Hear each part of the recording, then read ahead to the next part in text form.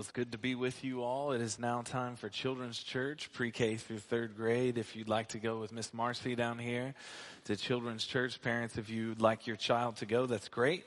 We just ask that you check them in. And so if they aren't checked in, we ask that you do that down here with one of our adults, and they'll get your child checked in. They'll be in the gym today, so you can pick them up in the gym afterwards as they hear the gospel in their own language. Sometimes that language is harder than others, right? As you try and teach your children the ways of God.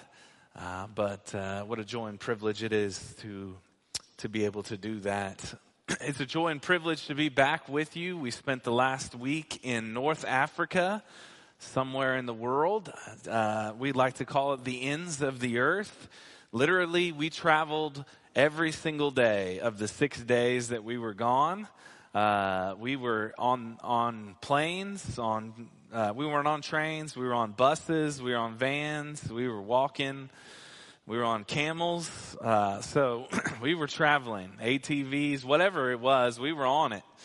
The ends of the earth, really a whirlwind trip, but so satisfying and gratifying as the Lord gave us great insight and direction on reaching a city that has no witness and no access to the gospel. Now just think of that. A city of 100,000 people. So like think Edmond about 95,000 people. So think Edmond, Oklahoma. No access to the gospel. That means no one who is a Christian either lives there or goes there. They do not know of one person in that whole city who believes in the gospel, who is witnessing about Christ. I guess the question is, if not us, then who, right? The famous passage as the Lord speaks to Isaiah in chapter 6, "Whom shall I send? Who will go for us?" And his response is, "Here I am, send me." As you know, we've been going to North Africa for about 3 years now, and it's all fun and games until the full-time worker, we like to call M in that world, says, "I want you to adopt this city. Oh, by the way, there is no known believers, no current witness of the gospel, and we have never known anybody who witnessed in this city. And it's 6 hours from the nearest full-time worker or IMB personnel." So yeah, it's incredible to be part of something so big that you know that you have no ability to do that, right? It's kind of like where Steve left off last week in his preaching about the parable of the mustard seed. The kingdom of God has humble beginnings, small, insignificant, and yet grows to be the largest tree in the garden, so that even the nations will take rest and refuge on its branches. So last week we wrapped up the parables and Jesus' teaching, and we began the first of 3 stories in Mark chapter 4 that have to do with the power of King Jesus, and in chapter 5 as well. And we've seen some of the power of Jesus earlier in the healings, the power in his teaching, and now we see the power of King Jesus has over that which is hostile towards the kingdom of God. Nature, the demonic, and death. And it's interesting, we start off with nature. Next week will be the demonic, and then we'll follow with death. And these 3 stories talk about the power of God over that which is hostile towards God's kingdom. So ladies and gentlemen, the King is here, and he summons the winds and the waves to obedience. He is the King of peace. So let's read from Mark chapter 4, verses 35 through 41. If you'll stand with me in the reading of God's word, we're going to stand and hear from the Lord in his word. We believe this is the inerrant truth of the scripture, and thus we stand in the reading of the word this morning. Mark chapter 4, verse 35. On that day, when evening had come, he said to them, "Let us go across the other side." And leaving the crowd, they took him with them in the boat just as he was, and other boats were with him. And a great windstorm arose, and the waves were breaking into the boat, so that the boat was already filling. But he was in the stern, asleep on the cushion. And they woke him and said to him, "Teacher, do you not care that we are perishing?" And he awoke and rebuked the wind and said to the sea, "Peace, be still." And the wind ceased, and there was great calm. And he said to them, "Why are you so afraid? Have you still no faith?" And they were filled with great fear and said to one another, "Who then is this, that even the wind and the seas obey him?" You can be seated. Let's pray. Father, we thank you for your word this morning. We thank you for the truth of your word. And Lord, we just ask that, Father, as you speak through this story, that we are reminded of the greatness and the power of the Lord Jesus Christ. Father, that we need daily to be reminded in the waves and the wind and the storms of life that you are still in control. And Father, that you have sent the one and only Son of God to bring peace between God and man. And Father, we just pray that we would rest in that today. In Jesus' name we pray. Amen. Well, we did a lot of conversations in North Africa and had a lot of great conversations. It was a group of 16 men, actually. So three workers on the ground there that were of the people group we were working for. We had multiple M's or full-time workers. We had some of our interns, some of our college students that went this year, and us three who came from the church for 1 week.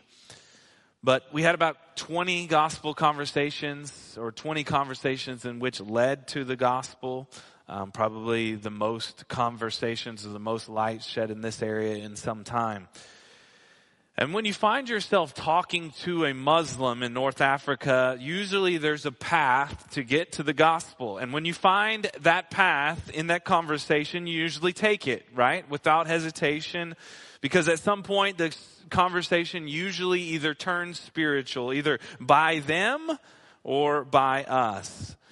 And as I would like to call it, the big three knowingly awaits you once you've shared the gospel. They allow you to share that, they listen to you, and then the big three awaits you. In many cases, this would be the first time someone usually has heard the gospel when they're hearing from you. That Jesus came from heaven to earth, lived a sinless life to pay for mine and your sins, and resurrected 3 days later and is returning again. So the big three, what is it? What are you talking about, Rob? After you've shared this gospel, I'd like to call it, myself, I've coined it the big three, as we've seen in North Africa, are a variation of rebuttals to the gospel. And they go something like this. Rebuttal number one, Jesus actually didn't die on the cross. His body was switched and it actually wasn't him. Rebuttal number two, your Gospels or the Injil has been edited and it's not accurate. And rebuttal number three, you believe Jesus is the Son of God, thus you believe that God, the Father, the Son, and the Holy Spirit are three gods and there is only one God. So those are the three real hurdles or stumbling blocks to get people to actually hear who Jesus is and what he did. So pretty much since someone is born in North Africa, they have been taught these three things and told to them, this is why you are not a Christian, you are a Muslim. So then you can see the work in this part of the world is difficult and slow and hard. You take out the crucifixion, the Word of God, and the character and nature of Christ, then you don't really have much to talk about, right? So what do you talk about then? Knowingly, when you share the gospel, that these three obstacles are going to be in your path. You know it. They've been taught this their whole life, even though they've never heard the full gospel. Well, why not just tell them a story? Just like the story that we read.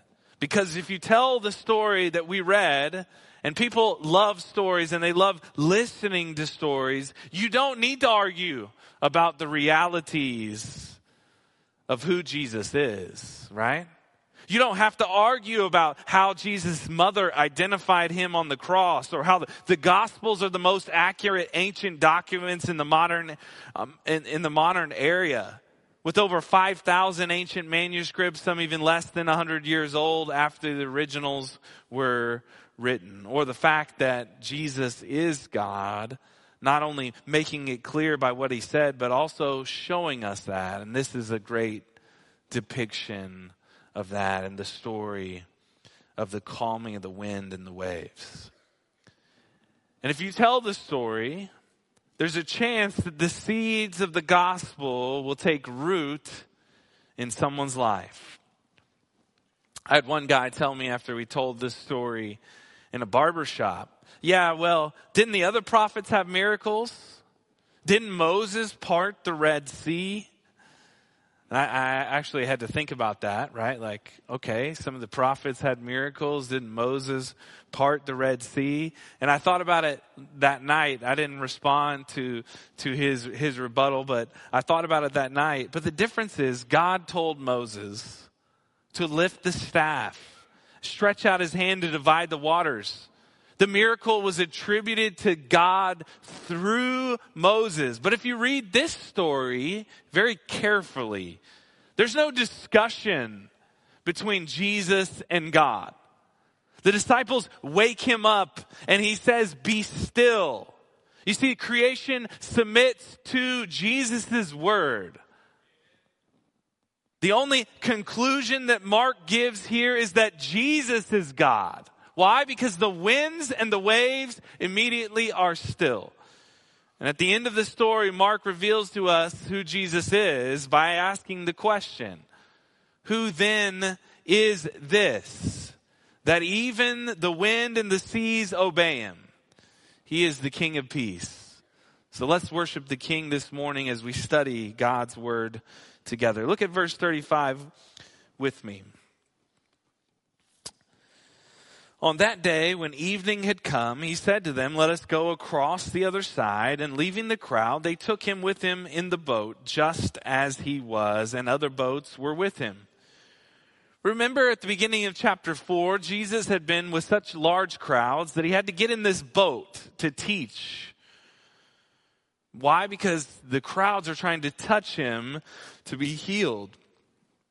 In chapter 3, it tells us that they almost crushed him trying to get near him. So he'd get in this boat and they would stand on the shores and he would teach to them. So Jesus has been teaching all day, and it's now time to go across the Sea of Galilee to the other side. And he tells his disciples, let's go across. They don't wait. And he's already in the boat teaching, and so they just begin to go across the Sea of Galilee. Now, if you've ever been to the Sea of Galilee, we're probably going to go next year, hopefully. And it is interesting. It sits in the basin of cliffs, steep hills on either side of the sea. It is 690 feet below sea level, making it the lowest freshwater body on the face of the earth. Doesn't God love to take low things and raise them up? Isn't that the gospel, right? And so the Sea of Galilee, the lowest freshwater body on the face of the earth. But because of the northern cold air from the Golan Heights come down to the basin of the sea where the warm air meet, it can create these wicked storms, right? We understand that in Oklahoma during the spring and April, May season when the cold meets the hot and they come together, and we have these things called a tornado, right? Well, that's kind of what happens in the storms in the Sea of Galilee. In 1992, a storm on the Sea of Galilee created 10-foot waves, causing major flooding in the region. Remember, James and Peter and John, these are fishermen on the Sea of Galilee. They understand the sea perfectly. They have access to these boats, and now they're going into travel mode. And what will happen next is interesting. And a great windstorm arose, verse 37, and a great windstorm arose, and the waves were breaking into the boat, so that the boat was already filling. But he, speaking of Jesus, was in the stern, asleep on the cushion.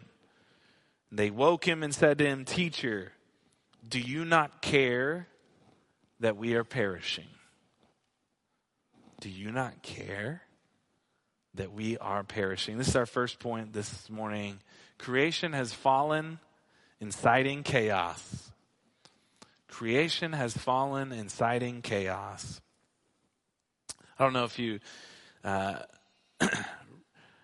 read this week, but there's a lady who played soccer for the U.S. women's team, and she was playing in her last game, and she tore her Achilles tendon. And as she goes off the field in the interview after the game, she says, "There is proof that there is no God, because God wouldn't allow me to tear my Achilles tendon in my last game of the season." That was her proof. Well, as Christians, we actually don't deny that this world is chaotic. We don't. That this world is actually filled with suffering and violence and injuries and death. And it's not good. We actually affirm that this world is not a great place to be. Creation has fallen, inciting chaos. You see, the storm begins to beat down on the boat in such a way that the sailors are like, we don't know what to do. These are sailors. These are experienced fishermen. The boat is filling up, and they're like, man, we got to talk to Jesus. He's somebody who can maybe help us a little bit here. But he's fast asleep on his pillow. You don't bring a pillow unless you're planning on sleeping, right? And Jesus has been teaching all day. He's tired, he's exhausted, and he's sleeping. Amidst the wind and the waves and the crashing, the filling of water, you can just imagine him being soaked and just being sound asleep. Well, we had a guy on our trip. He's a night worker, and I think we got a picture of him. Do we have a picture up there? We don't have a picture? Anyway, we don't have it. But he is sound asleep within seconds. And so he brought his huge pillow, his face mask, everything that he has on the airplane with him. And I was sitting next to him, and I was like, man, he went to sleep fast. He had no problem with jet lag. I had all the problems with jet lag. I was like, I got to learn from this guy. Oh, you got it. There he is. There he is. All right. Yeah, there you go. I thought you were laughing at me because I was so funny. No, that's all right. But you can imagine the boat taking on water. The boat's going down. Jesus is asleep. The imagery is very clear. The chaos of the wind and the waves is unbearable. And the King of Peace is resting from a long day of teaching. You know, the sleeping in the middle of the storm reminds you of another prophet, Jonah, right? Who was fast asleep in the middle of the storm. And yet, King Jesus, unlike Jonah, was in perfect obedience to the Father. And what awaited Jesus on the other side of this sea, on the other side of this storm, was much like Jonah, the land of the Gentiles. We'll talk about it next week. And he would be immediately confronted by a demoniac. Yet, in Jonah's case, the storm ceased. How? Because Jonah was thrown overboard by the sailors. He would give his life for the life of those sailors. Yet it was not Jesus' time to give his life to bring peace among the chaos in this world, he would do that upon the cross. But he would show first that the sound of his word would cause the storms to cease. You see, in the narrative of creation, God brings order from chaos. And how does he do that? Through his word. Amen? Genesis chapter 1 verse 2, the earth was without form and void, the darkness was over the face of the deep, and the Spirit of God was hovering over the face of the waters. It was chaotic. It was without form and void. It was dark. And guess what? The Lord is hovering over where? The waters. The chaos. And God said through his word, let there be light. And there was light. And he began putting creation into order. And it was good. It was perfect. You see, God created all things good. But then it was broken. Was fallen by the fall and sin. You see, the sea in the scriptures is often used to show chaos and evil. In Revelation, the beast rises up out of the sea. In the Old Testament, the great serpent of the sea, Leviathan, the great sea monster, causes great fear upon those who sail the seas. Leviathan is actually, in Canaanite mythology, is a great serpent of chaos.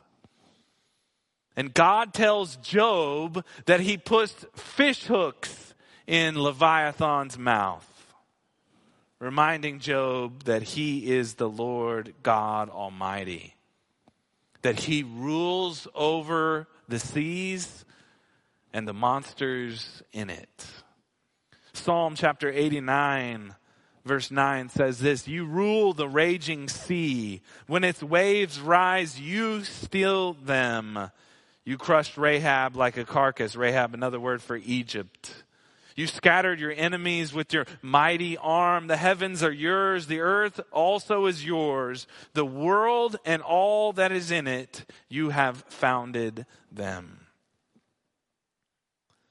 So the point is this. Even though it looks like the chaos on the earth is out of control, it looks as if the great Satan may be winning, the Lord still controls the chaos by bringing the King of peace to the earth. What does Jesus say? The kingdom of God is at hand. Repent and believe in the gospel. You see, the world is simply out of hand. We're not going to deny that.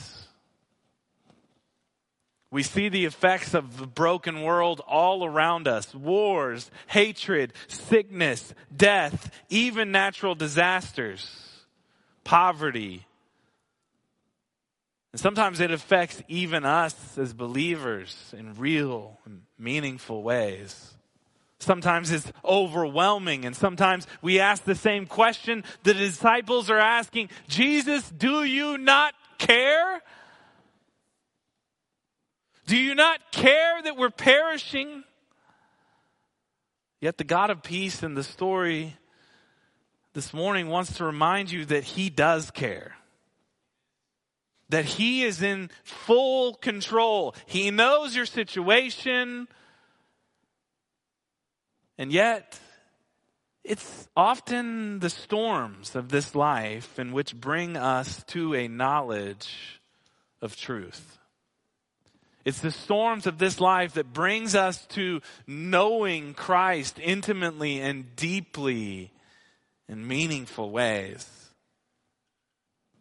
The disciples got to see who Jesus was because of the storm. But we know that creation itself waits to be renewed. Romans chapter 8 tells us about this renewal of creation. Creation's groaning to be renewed. Romans chapter 8 verse 19, for the creation waits eagerly longing for the revealing of the sons of God. For the creation was subjected to futility, not willingly, but because of him who subjected it, in hope that the creation itself will be set free from its bondage to corruption and obtain the freedom of the glory of the children of God. It's bondage to corruption. So yes, there is chaos in creation. It's not how God designed it. But he has brought about hope. Jesus came to bring us peace, and he shows his power to overcome the chaos. And so Jesus' answer to "do you not care?" is this, verse 39. And he awoke and rebuked the wind and said to the sea, "Peace, be still." And the wind ceased, and there was great calm. This is point number 2 this morning. You see, the king has power over nature. The king has power over nature. The word of the Lord spoke creation into existence, and the word of the Lord immediately calmed the raging seas. John chapter 1, verse 14, and the word became flesh and dwelt among us, and we have seen his glory, glory as the one and only Son from the Father, full of grace and truth. Praise the Lord that he's full of grace for us. Amen. You see, we like to focus upon all the problems of this world instead of focusing upon the grace of God amidst the storm. It's probably one of my most favorite stories in the Bible, this one right here, because it speaks to me on such a deep level. No one else can speak this truths to me. The fear of the disciples, I can relate to that. The chaos that grabs hold of my life and begins to choke me, and I can relate to that. Yet it's the response of the King that gives me assurance in my life, knowing that Jesus is my Lord and Savior. Not only does he hear my cry for mercy, but he responds to me in a way that no one could imagine. In a way that only he can respond. He says, "Peace, be still." In some of your translations, it says, "Silence, be still." You see, that idea of being at peace, being still, in the midst of the storm, that really idea has truly changed my life. That the King of Kings and the Lord of Lords would love me so much that he would say to me, "Peace, be still, my brother. I got this."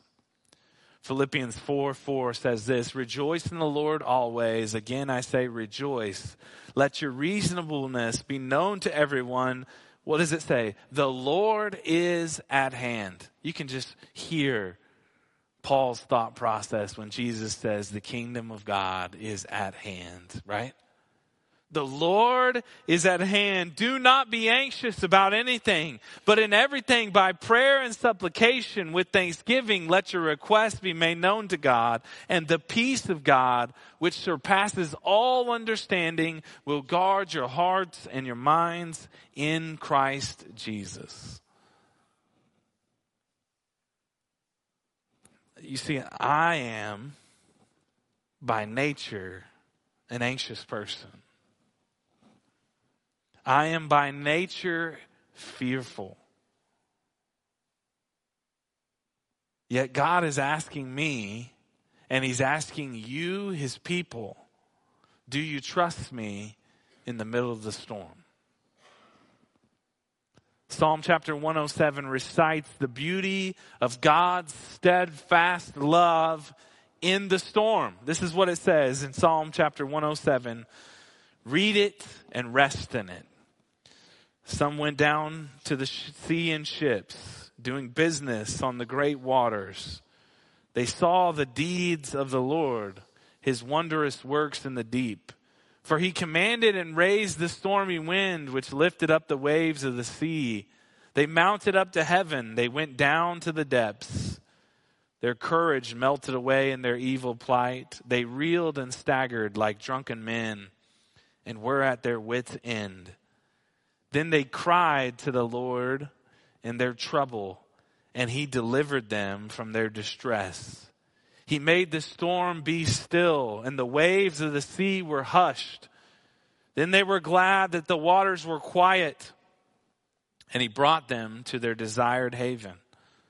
Let them thank the Lord for his steadfast love, for his wondrous works to the children of man. Let them extol him in the congregation of people and praise him in the assembly of the elders. I love reading you guys these things. Hopefully it'll bring peace to your soul. But I love reading Isaiah as well, as Isaiah has been really just beautiful to my heart through these 4 chapters of Mark. But Isaiah 25 says this: therefore strong peoples will glorify you. Cities of ruthless nations will fear you. For you have been a stronghold to the poor, a stronghold to the needy in his distress, a shelter from the storm and a shade from the heat. For the breath of the ruthless is like a storm against a wall, like heat in a dry place. You subdue the noise of the foreigners as heat by the shade of a cloud. So the song of the ruthless is put down. On this mountain the Lord of hosts will make for all peoples a feast of rich food, a feast of well-aged wine, of rich food full of marrow, of aged wine well refined. And he will swallow up on this mountain the covering that is cast over the peoples, the veil that is spread over all nations. He will swallow up death forever, and the Lord will wipe away tears from all faces, and the reproach of his people he will take away from all the earth. For the Lord has spoken. It will be said on that day, behold, this is our God. We have waited for him that he might save us. This is the Lord. We have waited for him. Let us be glad and rejoice in his salvation. You can imagine the disciples are thinking this. This is the Lord. We have waited for him that he might save us. The King is here, and the disciples and everyone who saw this knows it. Everyone who hears this story today knows it. This is the Lord. We have waited for him. Let us rejoice and be glad in his salvation. Let it be true of your life of chaos. Awaken to the reality that God does care for you, that he cared so much for you, that he will be willing to come down, to take on flesh, die a sinner's death, only for you to receive eternal life. You see, the God of creation cares for you. So yes, this life is hard. Yes, there are going to be storms in this life. But the God of creation died for you upon a cross. Trust in him. Verse 40. And he said to them, why are you so afraid? Have you still no faith? And they were filled with great fear and said to one another, who then is this, that even the wind and the seas obey them? This is point number 3 this morning. Jesus is the Christ, the Son of God. Jesus is the Christ, the Son of God. You see, the fear of death of the disciples has now turned into the fear of the King. This is what the Christian life looks like. A fear of death now turned into a fear of God himself. No longer do the Christian fear death because we know that our Savior has died, that we may live, that we may be resurrected with Christ for all eternity. We know that there is a God who loves us, who saved us. And now our fear is of this God, and our focus becomes about glorifying this God because we know him.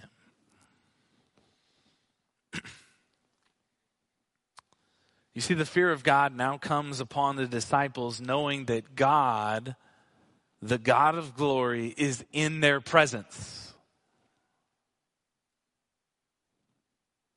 It's normal to fear God when you know that about this God and he is in your presence. Sinful man in the presence of God strikes fear in the heart of man. Abraham, when he meets with the Lord, says, "Who am I but dust and ashes?" Manoah, the father of Samson, said after seeing one of God's angels, "We shall surely die, for we have seen God." Isaiah says, when he sees the vision of the Lord, he says, "Woe is me, a man of unclean lips, for I have seen the King, the Lord of hosts." Ezekiel, he falls on his face when he sees the glory of the Lord. Daniel falls on his hands and knees and begins to tremble when he hears the word of the Lord. And John, who sees the visions of Revelation, falls at the feet of King Jesus as one who was dead. You see, when the scales fall off the eyes and reveal to you who King Jesus is, the moment you begin to understand who you're talking to, you desire to live for the glory of God because you are in the presence of the King. There's not a pastor trying to tell you what to do. There's not a parent who says, "You got to do this better, son." It's not a Sunday school teacher giving you a list of do's and don'ts. You enter the presence of the King and you say, "I want to follow him." You understand who Christ is, and you begin to live a life for the glory of God. You see, Mark begins the gospel with a declaration of who Jesus is in Mark chapter 1, verse 1, the beginning of the gospel of Jesus Christ, the Son of God. He is the Savior, the Messiah promised from the prophets, the Son of Psalm chapter 2 who will be King, and he is Emmanuel, God with us. And his declaration through this story is undeniable. Jesus is King. He is God. He is Lord. And he is worthy to give your life to. And so the question rings true to us this morning. Who then is this, that even the wind and the seas obey him?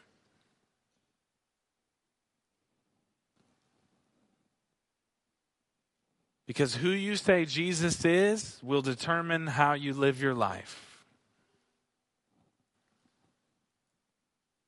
If you determine that Jesus is just a good teacher, your life will not be submitted to him. The kingdom of God is here. Repent and believe in the gospel. Let's pray. Father, we thank you for your word and your truth, that the King of Peace has come. Father, we acknowledge that there are a lot of storms in our life right now. There's a lot of people in this room, Father, that are hurting from failures, maybe of their own accord, but some that have just come about in their life. And Father, they're in need of the King of Peace to come and give them rest, give them solace, give them peace. And your word says to come before you in all things, in prayer and supplication, that the peace of God, which transcends all understanding, will guard our hearts and minds in Christ Jesus. And this morning, we ask, Father, that this would be a word of encouragement to many. as they begin to encounter these storms in their life. May they be people who stay steadfast. They cling to Christ for grace and mercy in their life. They show grace and mercy to others who are going through the storms.